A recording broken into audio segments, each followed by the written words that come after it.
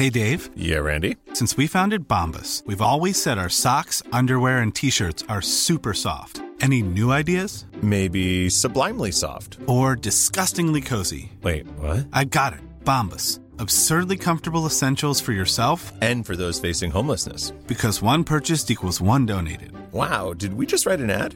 Yes. Bombas. Big comfort for everyone. Go to bombas.com/ACAST and use code ACAST for 20% off your first purchase. When you're ready to pop the question, the last thing you want to do is second-guess the ring. At BlueNile.com, you can design a one-of-a-kind ring with the ease and convenience of shopping online. Choose your diamond and setting. When you find the one, you'll get it delivered right to your door.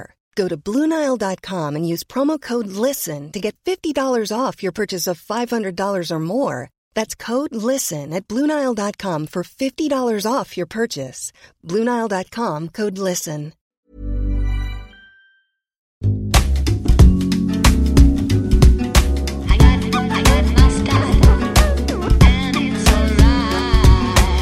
Tja Lisa, Tja. hur är läget? Ja men det är bra med mig, hur är det med dig? Alltså det är bra, jag känner mig lite svimfärdig efter den här förmiddagen. Men jag är glad att vi äntligen ses och ska snacka lite.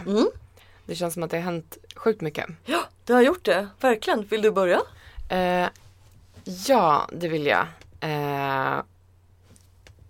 En sak som har verkligen varit så senaste dygnets snackis är ju Oscarsgalan-dramat. Ja. SVT Flow valde att sända Oscarsgalan i år och hade en liksom egen sändning med försnack och mellansnack. Och det var något så härligt som 4 kvinnor som höll i det, vilket jag tycker var skitkul. Otroligt. Vad var deras... Jag kollade på galan efteråt bara på YouTube så här, en dag efter. Men var de filmkritiker eller... Ja, eller nej, typ inte. Det de var typ så här, Hanna Persson som är programledare och hon jobbar som programledare för ett program som heter MVH, typ ett ungdomsprogram på SVT Flow. Sen var Johanna Svanberg, journalist, och sen var det nu har jag glömt bort vad de 2 andra kvinnorna hette, men de skulle vara väl någon slags mer typ filmexperter. Men det som jag egentligen ville komma till eller prata om eller ta upp är ju att det blev alltså värsta raseriet, en tittarstorm mot att sändningen var så dålig. Ja, och det förstår man inte om man själv har missat den. Vad var det som var så fruktansvärt dåligt? Vad är det folk är så arga på? De korta klipp jag har sett ser ut som vilket annat program som helst om film. Nej men alltså det de rasar över är väl att det var dåligt. Det var så här, okej, majoriteten av dem i studion hade inte sett filmerna till exempel. Hade de inte sett alla Oscarsfilmer de nominerade, eller hade de verkligen inte sett någon av dem? För det, alltså, det var lite varierat. Aha. Jag tror att det var en person som hade sett alla nominerade till bästa film. Men sen var det lite så här, ja men typ programledaren hade inte sett någon, verkade det som. Så att jag fattar ju så här, alltså en sändning som pågår mitt i natten online, det är bara de riktigt intresserade som kollar då. Det är filmnördarna och filmnördarna vill kunna prata med sina likasinnade. Ja, alltså det har ju varit intervjuer med Hanna Persson i medier om den här liksom hatstormen, för givetvis så drabbas ju hon och de andra kvinnorna liksom 100 gånger hårdare än om det hade varit killar som gjorde det. Det här vet vi ju liksom. Det är könsord och liksom invektiv och ja men du vet, det blir alltid så. Däremot så var det ju en misslyckad sändning. Och jag tror att för egen del så är jag väl lite så här trött på när medier, när de ska liksom sända någonting eller när någonting är webbexklusivt, så drar man in på resurserna. Alltså man tänker att så här, ja men då kan vi väl göra som vi brukar göra med alla våra webbprogram på SVT Flow. Trots att Oscarsgalan är ju verkligen, det händer en gång om året. Och sen så just själva Oscarsgalans natur av storslagenhet och glamour, det gör ju att det blir jättekonstigt om man inte satsar lite extra. Ja men jag tycker också att man inte bara gör skillnad på om man ska göra en webbsändning eller liksom en vanlig tv-sändning. Jag tycker Aftonbladets partiledardebatt som var nu förra året, som ju blev den första partiledardebatten i Sverige som bara sändes på webben, den var ju superproffsigt producerad och Karin Magnusson som ledde den var ju så här galet påläst, precis som vilken annan programledare som helst. Och det blev ju också sjukt bra. Och jag tror att SVT har också liksom erkänt det, att så här, de tänkte fel. De borde ha förberett sig bättre och borde ha satsat mer på den här sändningen. Men vad tycker du liksom är den huvudsakliga kritiken då? Är att SVT skulle ha satsat mer och det är också mot dem som kritiken bör riktas? Eller skulle man ha tagit in, oavsett om det är män eller kvinnor, folk som är oerhört specialiserade på film? Nej, men jag tycker att kritiken ska riktas mot SVT i det här fallet och de ansvariga producenterna och redaktörerna. Jag menar, det är ju de som har tillsatt vad ska man säga, rollerna i den där studion. Så att de som satt i studion gjorde ett toppenjobb med förutsättningarna. Jag menar, herregud, att hålla i en 6 timmar lång direktsändning mitt i natten, det är ju för fan typ det svåraste som finns. Och dessutom är ju Oscars kommenterandet är ju kanske det mest otacksamma giget i branschen. Ja, och det är ju faktiskt så också att man kanske inte behöver ha sett alla filmer. För om man ska göra den där löpande live-kommenteringen, då är det så mycket annat kring själva galan. Det är hur går skämten hem av världen? Går det upp eller ner hos publiken? Självklart, vad har alla på sig? Vad är de stora snackisarna? Vem har gjort en stor comeback? Och det där kan man ju klara av även om man bara är en normal kulturjournalist, så att säga. Men det finns ju ändå inte tid. Så det kan man också fråga sig, hur hade folk reagerat om de hade gått in och djupanalyserat varenda jäkla film? Hade inte det också blivit, ja men tyst nu, prata om vad som händer på scen istället. Men det här är väl lite av en trend att det är ofta kvinnor som får stå till svars själva. Ja. Och när männen gör fel så hoppar man mer på de stora tidningarna och tv-bolagen. Så tycker jag man har sett många gånger. Jag tycker också att det är en...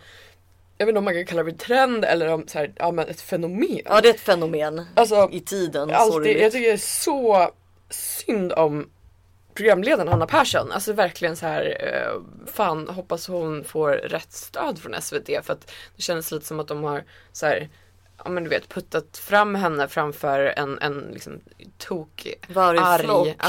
Exakt. Ja. Och liksom lite så här struntat i att ta på sig ansvaret själva, vilket jag tycker är så fegt. Det där är också viktigt, för där har vi en helt annan diskussion. Alltså vilket ansvar tar arbetsgivarna idag? Gör man en sån här bedömning innan? Att okej, det här är en extremt krävande sändning, som du säger, flera timmars live-rapportering. Hur ska man kunna hålla ångan upp utan att det blir slentrian och jättetrött? Alltså, det här krävs ju verkligen kanske egentligen en mer erfaren programledare, utan att kritisera den här Hanna. Och vilket ansvar tar man? Vet att kommer det komma kritik? Ja, troligtvis. Det är ett ämne som verkligen engagerar folk, precis som Melodifestivalen eller vad det nu är.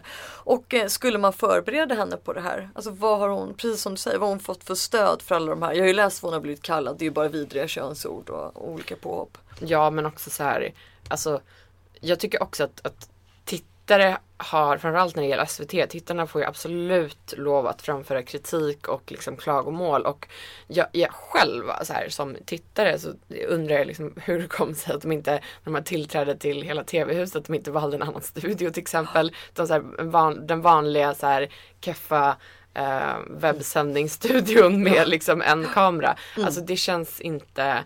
liksom så här, kom igen. Om det är någon som verkligen bör göra riktigt bra, genomarbetad, snygg webbproduktion, så är det väl ändå SVT.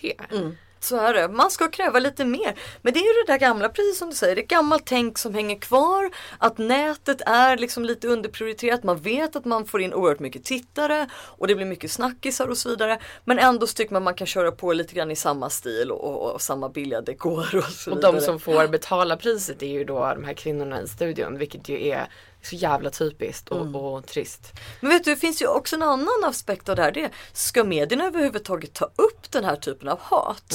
För att det är ju inte så, vad jag uppfattat det som, att de här kvinnorna under Oscarssändningen har mött oerhörd kritik av en enad filmrecensentkår till exempel. Så är det ju inte.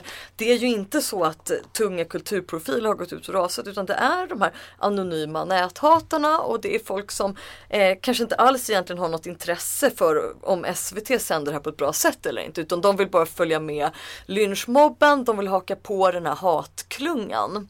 bara få ur sig lite allmänt kvinnohat, lite allmänt skitsnack mot journalister, kvinnor och branschen i allmänhet. Varför gör vi stories på det här då? Vi kanske ska strunta i det.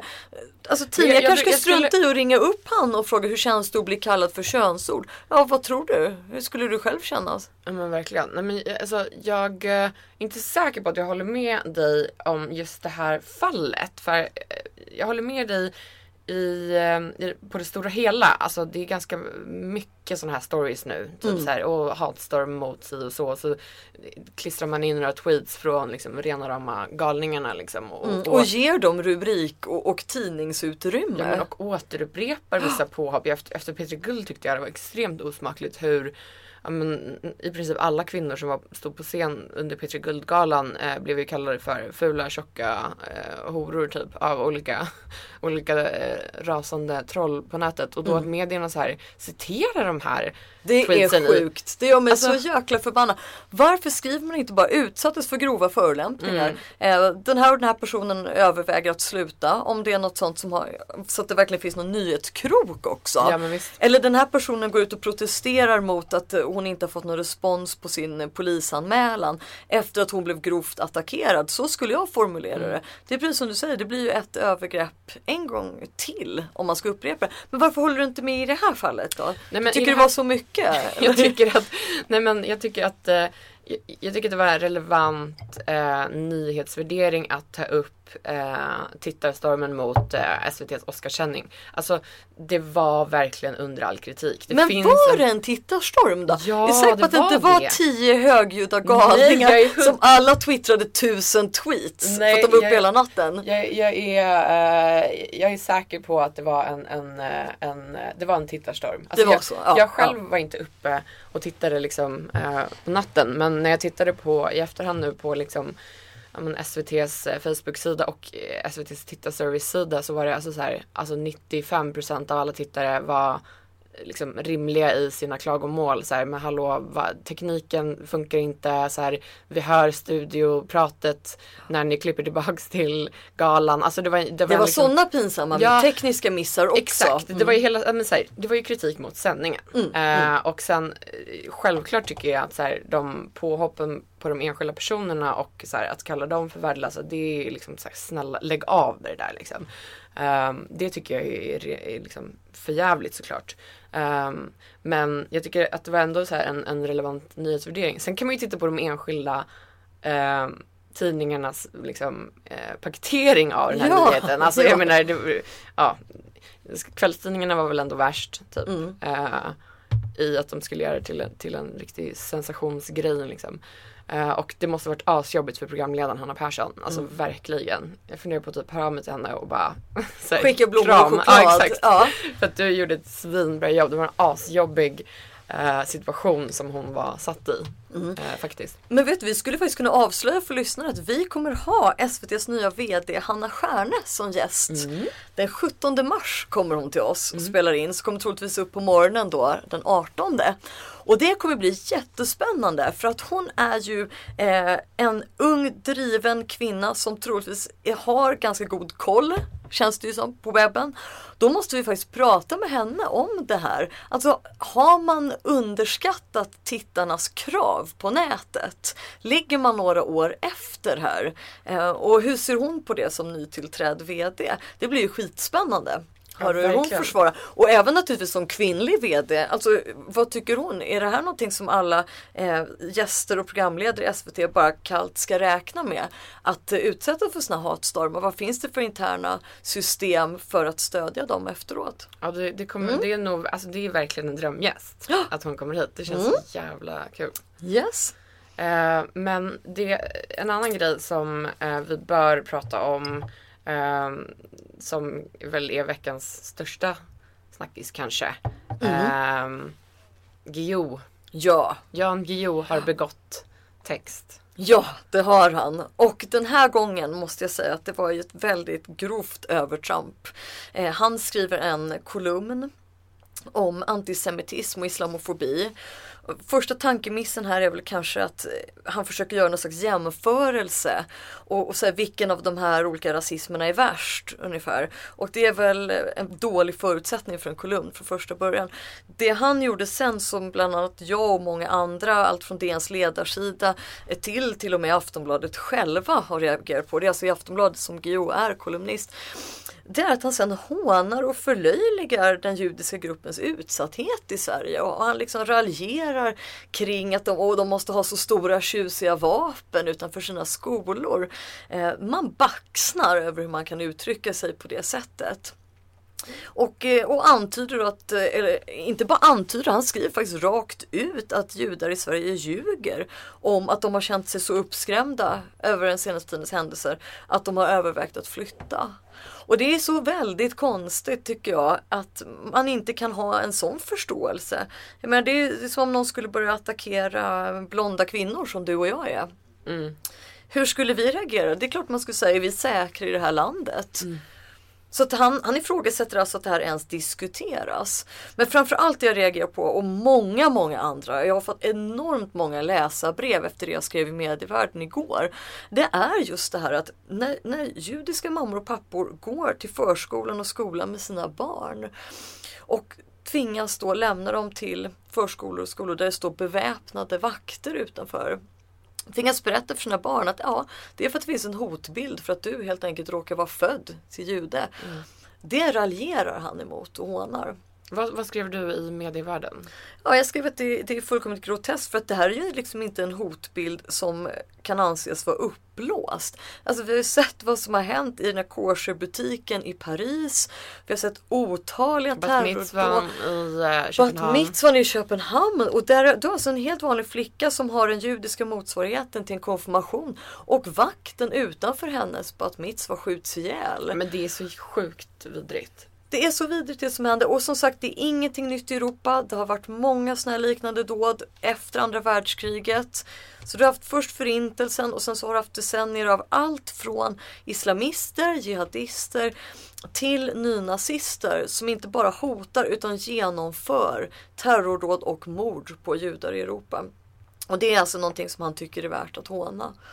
Så allting han har att säga om Mellanöstern-konflikten, jag hoppas inte att folk lyssnar på det, för jag tycker att han har diskvalificerat sig från den debatten faktiskt. Men det känns lite som att det blir så sjukt mycket fel just nu när folk från olika politiska läger, från höger och vänster, ska diskutera den här frågan som ju egentligen borde vara en av frågorna som vi alla enas kring, liksom vad som är rätt och fel.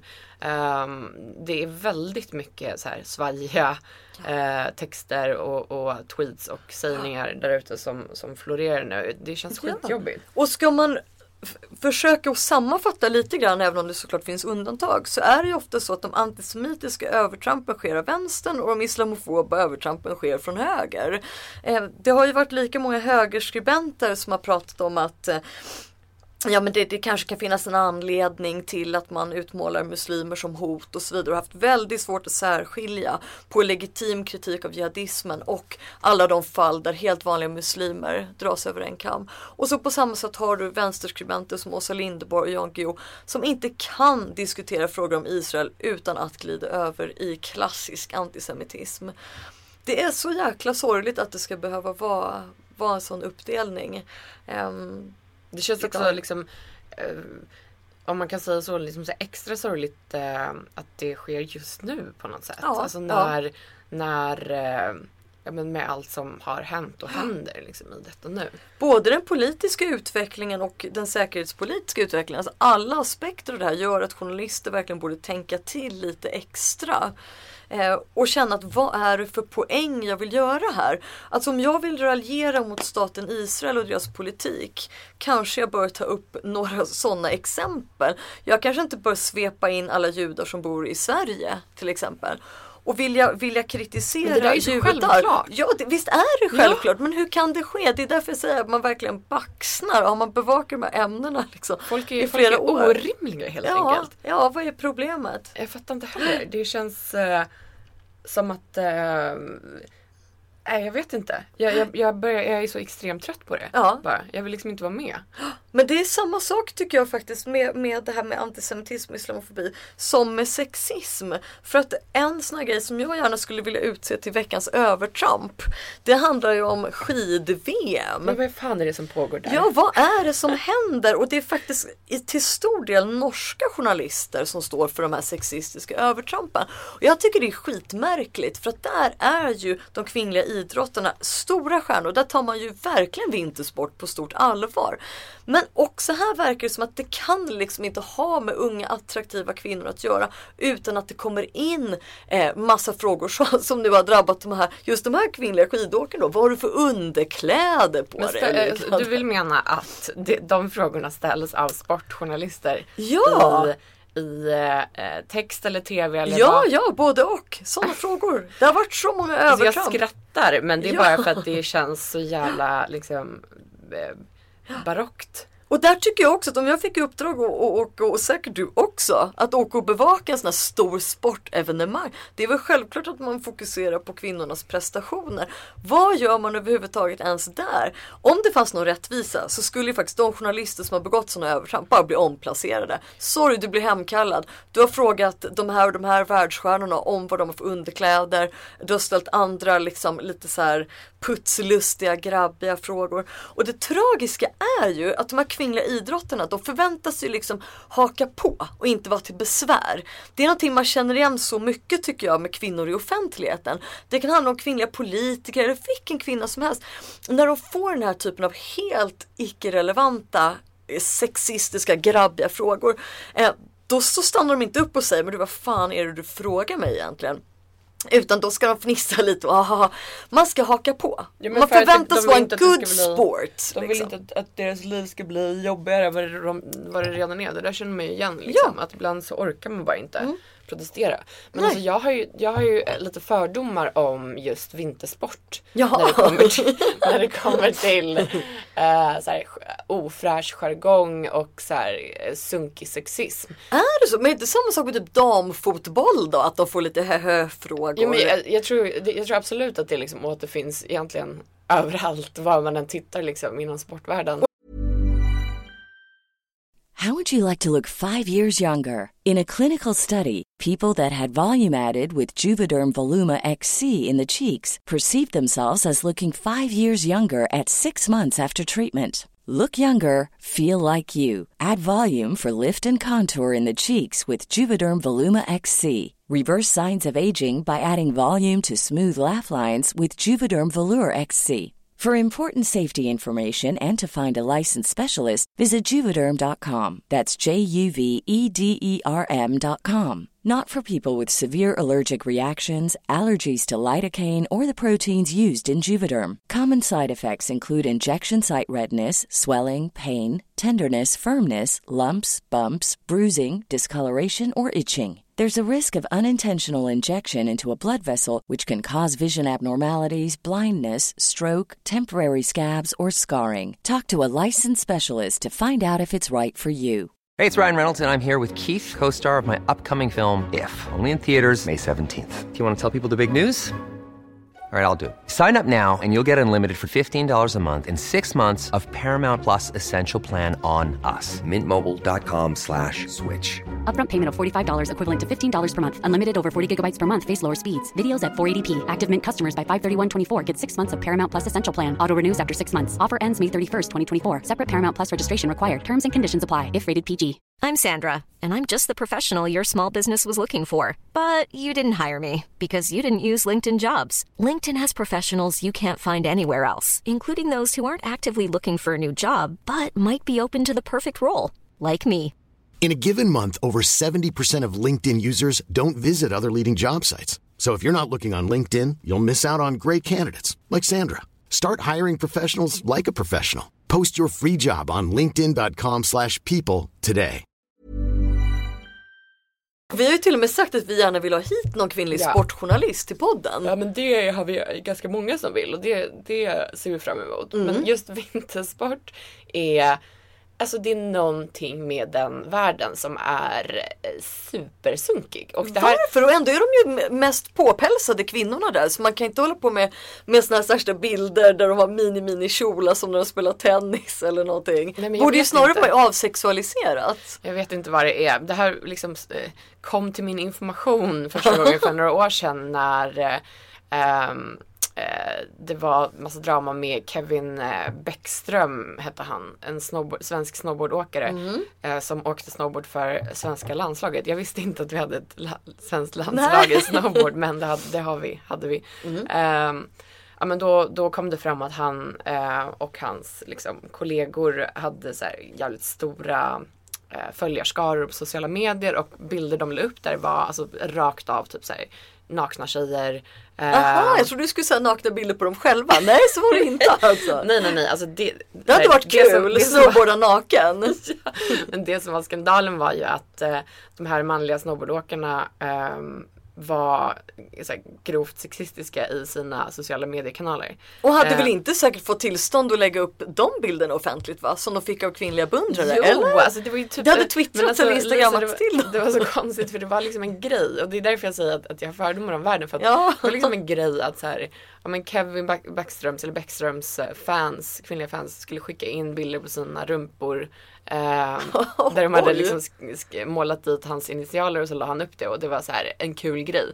Medan liksom övriga världen då inte liksom kände till att man som idrottare som representerar Sverige i olika liksom, tävlingar och turneringar får bete sig så här. Alltså, nej, precis. Men då blev det ju superdrama. Han blev kickad från landslaget, sponsorerna droppade honom, och ja, det var en grej. Men, och då liksom så började jag forska lite kring så här, jaha, men är det här liksom vanligt inom snowboardvärlden? Och det är det ju tydligen, eller var det? Vad intressant. Man tänker ju då att det kan vara för att det är många unga människor. Det måste ju vara så. Unga människor, och det kanske är mycket afterski på såna orter. Att det är allmänt liksom, att det är Ibiza och in the mountains ungefär. Att det finns den här kulturen.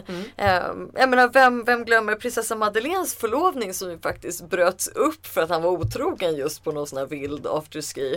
Så kanske det är liksom motsvarigheten som vi har till surfvärlden, som också präglas av liksom, ja men det är så här pårökta killar. Sköna killar. Ja, exakt. Det är det är dudes. Det är en dude culture. Men så att jag vet inte. Men det måste man säga, det ursäktar ju inte att journalisterna beter sig så här. De har liksom svepts med kanske av den jargongen då. Ja, men jag tänker att det kanske är så, för att om du skickade en länk till mig, Lisa, från Sportbladet. Ja. Om just den här liksom, pågående sexismen från journalister under skid-VM. Ja, och vad härligt att se en manlig sportjournalist ta upp det, som också hade tänkt på det, som väl publicerades idag. Jag gillar den journalisten, Kristoffer Bergström. Han är god. Jo, men då när han liksom, det han beskriver är väl olika så här, situationer där så här, i pressrummen så här skrattas det, alltså journalisterna och de manliga skidåkarna så skrattar i kapp åt olika sexistiska skämt. Och så här, att han är bara så här, va? Men då undrar man ju, skrattar de här kvinnorna inombords också? Det är ju det blir ju ett jäkla grupptryck då. Klart man inte bryter den stämningen, tänker jag. Alltså det är ju ens värsta mardröm sen skolåldern. Att vara den där tjejen som bara räcker upp handen och bara, ursäkta, det här är inte kul. Ursäkta, jag är feminist och jag vill inte ha några frågor om mina underkläder. Jag vill ha frågor om min skidteknik. Då vet man ju att resten av skolåret kommer att vara ett helvete om man är så här, den.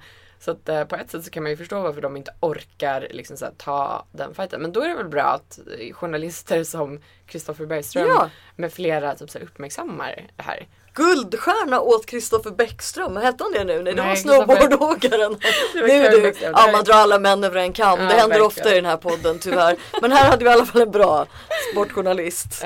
Heder åt honom.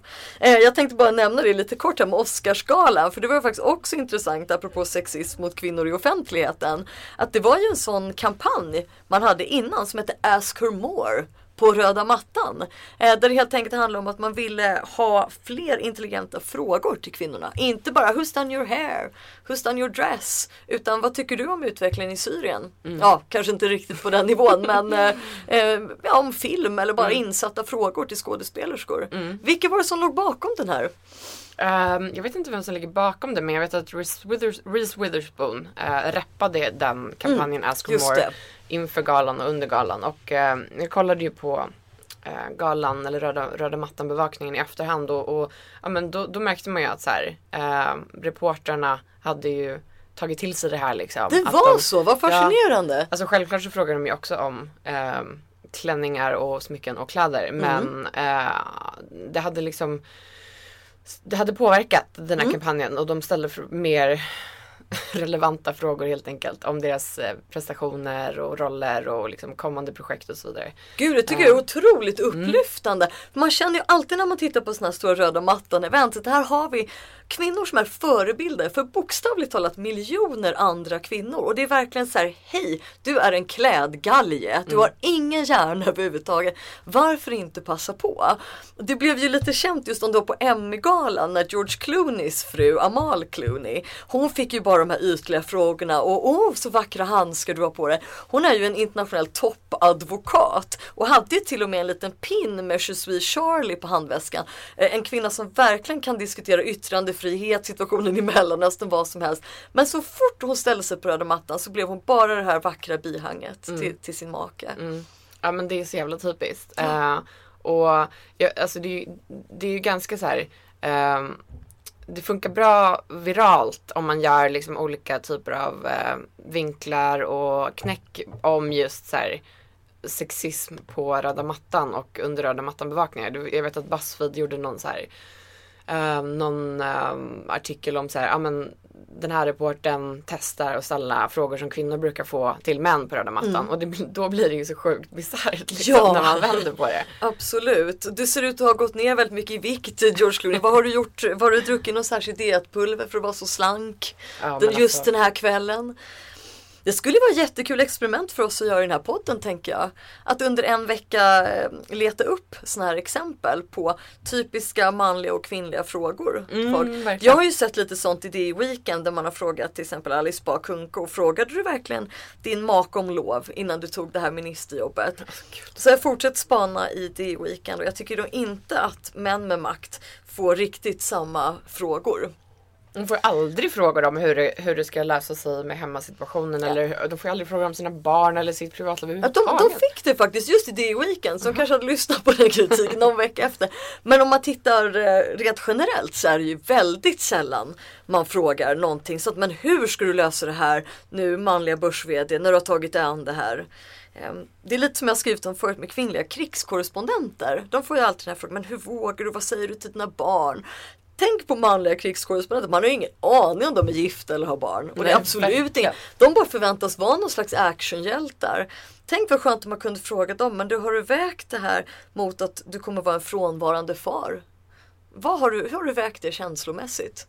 Det skulle ju verkligen sätta dem lite på pottkanten, tror jag. Det skulle verkligen bli en viral succé om man gjorde det knäcket. Vi kanske ska anlita lite kvinnliga nyhetsreporter som får göra projektet åt oss i hemlighet och börja kasta om. Ja, men det tycker jag. Men jag gillar ändå så här, även om såna här kampanjer Ask Her More på röda mattan som Reese Witherspoon rappar känns liksom ytligt vid första anblick, så gillar jag ändå när kändisar och kända kvinnor gör någonting, för att det påverkar, även om det påverkar liksom väldigt mycket på ytan, så påverkar det ju. Jag menar, alltså, så här, det är ju helt fantastiskt att vi rör oss sakta men säkert framåt och alltså förhoppningsvis under vår livstid kommer vi väl att kunna se liksom resultat av det här. Kanske liksom en mer jämställd alltså Academy, alltså Oscars jury, för det består ju typ i princip bara av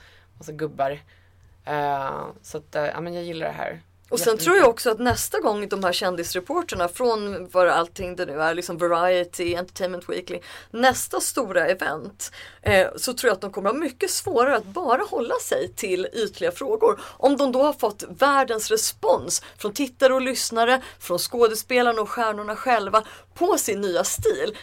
Alltså känns det inte som att det vore konstigt för dem att plötsligt ta ett steg tillbaka och igen bara sorry, who's done your hair? Ja, men verkligen. Ja, men så det kan det faktiskt förändra i grunden, jag tror det. Ja, men jag tror också det. Och det blir nästan som jag är så här lite trött på så här, branschkollegor eller bekanta som är så här: gud vad fjantigt typ så här, med såna här ytliga så här, lyxfeminism-grejer. Så här, jag fattar ju så här, vad man menar. Så här, det är inte där liksom vi men det är inte också liksom. Del av en kamp tycker jag. De har också sin roll. Alltså alla, man ska inte underskatta det. Titta på just Oscarsgalan, Patricia Arquettes tal om jämställdhet. Det var egentligen någonting helt självklart hon sa. Att nu är det faktiskt dags att vi får jämställdhet på lönefronten mellan män och kvinnor i USA. Och hela de här, vad var det de sa nu? 140 länder eller någonting är det som sitter och tittar på Oscarsgalan. Miljoner människor ser. Först hon säger det här. Men sen att Meryl Streep och J.Lo och alla ställer sig upp och bara you go girl och applåderar. Det är självklart att det kan väcka den här frågan hos inte minst kanske amerikanska unga kvinnor. Men du har sett backlashen väl? Jo, jag har sett att det var en backlash, men jag tror inte det spelar någon roll. Jag tror att det är så stark grej att det verkligen väcker en tanke. Men gud, gå till sina föräldrar och fråga: vadå, har inte vi lika löner? Vadå, ska jag få mindre än dig när jag växer upp, pappa? Vi måste nämna varför det blev backlash. För när talet tyckte jag var så här grymt. Men sen backstage när Patricia Arquette ombads liksom utveckla vad hon menade med it's time for it's our time now typ, eller så här, det är dags nu liksom för kvinnor att få lika lön som arbete. Då sa hon någonting i stil med det är dags för all the gays and people of color typ att stötta oss typ så här. Så det blir jäkligt fel där. Ja, hon skulle faktiskt bara gjort det coola talet och sen gått backstage, tagit en drink och bara låtit det firat. Ja, det finns inte utvecklat på plats, för det uttalandet är ju liksom grunden till varför ganska många så här tycker att eller så här, i princip diskvalificerar allt hon sa. Det tycker jag är lite trist, för jag tycker det hon gjorde när hon tog upp det här i sitt tacktal var fett bra. Men sen så gick det åt helvete tyvärr. Ja. Nej gud, nu ska vi inte gå in för mycket på det, för sexism i filmvärlden, det känns ju som faktiskt inte bara poddavsnitt utan en egen podd. Så att det där kan man snacka hur mycket som helst om. Men vi kan i alla fall säga att det inte bara är kvinnor som utsätts för sexism som har varit lite temat idag. Veckans rubrikord har vi valt till hunkjojkare. Och det var ju en man som fick det fantastiska epitetet. Har du lyssnat till hunkjojkarens sång, Margret? Nej, alltså jag är så ledsen att jag missade hunkjojkaren i Melodifestivalen i lördags. För han vann väl? Ja, jag tror det. Jag tittade inte heller till final. Jag vet att han var en stor favorit i stugorna. Men alltså, hunkjojkare. Ja, det är underbart. Det slår nästan vår tidigare smocka när vi har haft köttsmocka och porrsmocka. Hunkjojkare är härligt på något sätt. Men jag måste faktiskt i detta nu googla vad hunkjojkaren heter, så att jag inte objektifierar honom. Ja, du menar att vi ska kalla honom någon namn också? Exakt, hunkjojkaren. Precis. Veckans hunkjojkare skulle vi ju kunna införa här också. Okej, jag får 0 träffar på hunkjojkare. Nej. Det var det kanske bara Aftonbladet som blev lite extra dräglig i sin rubriksättning där. Precis. Nej, men det är faktiskt, skämt åsido så är det ju ganska viktigt att tänka på att det handlar ofta om väldigt unga människor som är med. Det var ju till och med en ung tjej som bara var 16 som var med nu i Melodifestivalen som råkade ut för också väldigt mycket sexism på nätet. Och det är ju inte mer okej att hålla på och objektifiera tycker unga killar än att man kallar någon för liksom blondinsångerska. Det här råkar bara vara lite roligare. Men jag kan tycka att det är mer okej att objektifiera män än kvinnor. Du gör det? Ja, men det tycker inte jag. Men hunk är å andra sidan lite bättre. För om man skulle säga att det var en kvinna, det var bimbojojkerskan. Då skulle det vara nedsättande. Hunk är ju ändå ett roligt, man tänker tillbaka till Baywatch. Det är lite ett ord jag inte ens visste användes. Man brukar ju kalla Marcus Schenkenberg för det på 90-talet, en riktig hunk. Verkligen. Vad hände med hunken? Alltså hunken överhuvudtaget känns ju så ute. Ja. Men när vi var yngre, att det var verkligen så här, det var en look. Det var en look. Det var tvättbrädan. Det var en särskild pose. Det var lite så svettigt hår. Och typ alltså verkligen så vackert ansikte. Jag tror Hanke fick stå tillbaka för den metrosexuella mannen. Just det var också en grej. Ja, det var också en trend. Det har man ju glömt. Ja, och sen så tog det slut där.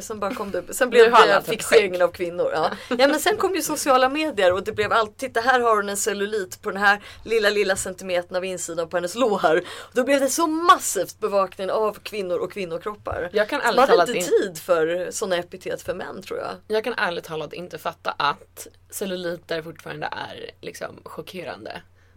År 2015. Alltså man borde inte bli förvånad, men det är ju verkligen alltså, fortfarande så här, nyhets om en känd kvinna har celluliter. Det är det absolut. Och om hon har eller inte har ett mellanrum mellan den övre delen av insidan av låren. Det är också oerhört specifikt. Det så kallade thigh gapet som många medier har varit fixerade vid. En så rolig grej angående thigh gap var en träningsbloggare som jag inte minns namnet på, som hade fått en fråga från en läsare. En kille som hade mejlat henne och frågat: hej träningsbloggare, jag undrar vad för övningar du kan tipsa min flickvän om som hon kan göra så att hon får thigh gap. Ja, det är arbetsläger utan mat det ungefär, för det är tecken på undervikt. Hon svarade ju verkligen också det. Eller hon bara, alltså jag vet inte. Hon bara, jag har thigh gap för att jag är hjulbent liksom. Så här, men jag vet inte, det finns inga tips liksom. Nej, det är så konstigt. Nej, så är det. Jag har också läst att det senaste är Venusberget. Det ska vara den senaste fixeringen tydligen. Hos medier och träning. Att den ska tydligen vara störande om det sticker ut för mycket. Någonting som inte direkt syns på utsidan av kläderna då. Men det kanske kommer också, liksom för thigh gapet, någon särskild liksom, stil som kommer fram. Venusbergen. Exakt. Okay. Ja. Kul.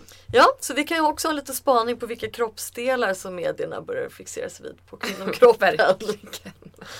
Men du, vi har också fått vi har fått en önskan från en utmaning nästan, vad vi vill kalla det. En utmaning från en av våra lyssnare som anser att, jag läser innantill här. Han heter @letobs heter den här twittraren. @letobs önskar sig ett specialavsnitt där någon av oss gästar podden Mattsson Helin och vice versa. Exakt. Vågar chefredaktörerna ta upp utmaningen? Ja, och det är ju liksom en väldigt spännande idé tycker jag. För vi har hört att det finns några unga pigga killar som tydligen driver varsin tidning. De heter Mattsson och Helin. De gillar också att podda. De sitter och snackar ganska länge. Brukar spela in mitt i natten när de har typ lagt barnen och sådär. Och det roliga är att de snackar om precis samma ämnen som vi. Typ journalistik och publicistik. Då vore det lite kul om typ någon av dem är gäst hos oss. Och någon av du och jag är gäst hos de här killarna, Mattsson Helin. Vad säger du? Ska vi kasta handskan till de här grabbarna? Det kan vi väl göra, men jag undrar vem vill du helst ersätta mig med, Mattsson eller Helin? Jag tycker bara för att det ska kännas lite mer exotiskt så är det så att du sitter faktiskt i det här stora Schibsted-huset på dagarna. Så att då blir det lite för lätt. Jag tycker att du då faktiskt ska få åka till Expressen. Ja, men jag håller med. Alltså, där Mattsson sitter. Om jag hade gjort en podd med Janne Helin så hade det bara varit typ så här. Alltså vi hade suttit och skrattat och skojat. Ja, så ska det inte vara. Nej. Ska de ta upp den här utmaningen tycker jag, då måste det vara på riktigt. Och då måste det kännas lite främmande att man verkligen är gäst i en annan värld. Ja, men det hade varit askul. Men vi kastar en handske till Mattsson Helin. Så får vi se vad de säger i sin nästa podd. Men vi ska också säga att signa inte off nu. För nu ska vi berätta vad som händer nästa vecka. Då ska vi inte vara här i Schibsted-huset. Utan då ska vi podda från Meg. Mediedagen i Göteborg. Woo! Vi ska åka på turné helt enkelt. Yes!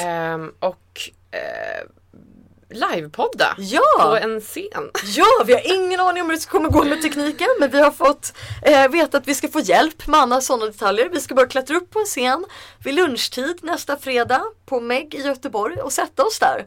Och självklart snacka just om mediebranschen. Ja. Det blir givna ämnet på Meg. Jag tror att också det är dags för oss att kanske då ta upp någonting som vi har velat prata om sedan start. Nepotismen i branschen. Ja, exakt. Det skulle vara kul att göra Ja, det skulle vara jättespännande. Alltså är det så som många outsiders ser det, att man bara får jobb via ryggdunkningar, alla är släkt med alla är ihop med alla, och vad händer egentligen om man granskar granskarna?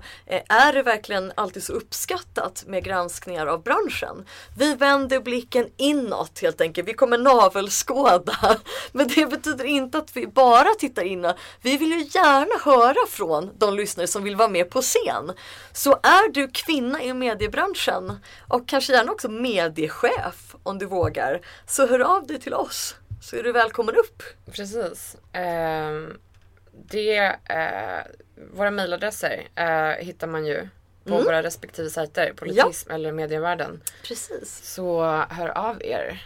Please. Spännande, hoppas det blir fler turnéer för oss under våren. Jag är fortfarande sugen på att åka till Gräv, den riktiga bastionen av mansjournalistik. Där tror jag man kan snacka en helt annan, eller det vet jag att man kan av erfarenhet, en helt annan svettig stämning än till och med från skid-VM. Vi måste ta oss till Gräv. Men vi kanske ska göra undercover. Det är ju ändå meckat för undersökande journalister. Så kanske borde göra det utklädda. Ja, men det är fan ingen dum idé. Men fan vad nice att vi lyckades. Ja, vi lyckades. Vi hade teknikstrul i början, men vi tror att det här har gått in. Den tickar på här, podden. Ja, för fan. Nu måste vi typ äta något, känner jag. Ja. Men vi ses nästa vecka och vi hörs nästa vecka. Alla lyssnare på Meg. Tack för idag. Bra, tack för idag. Slut för idag. Even when we're on a budget, we still deserve nice things. Quince is a place to scoop up stunning high-end goods for 50 to 80% less than similar brands. They have buttery soft cashmere sweaters starting at $50, luxurious Italian leather bags, and so much more. Plus, Quince only works with factories that use safe, ethical, and responsible manufacturing. Get the high-end goods you'll love without the high price tag with Quince. Go to quince.com/style for free shipping and 365-day returns. Planning for your next trip?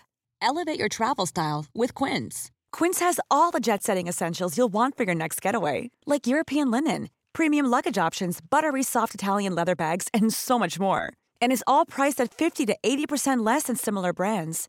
Plus, Quince only works with factories that use safe and ethical manufacturing practices. Pack your bags with high-quality essentials you'll be wearing for vacations to come with Quince. Go to quince.com/pack for free shipping and 365-day returns.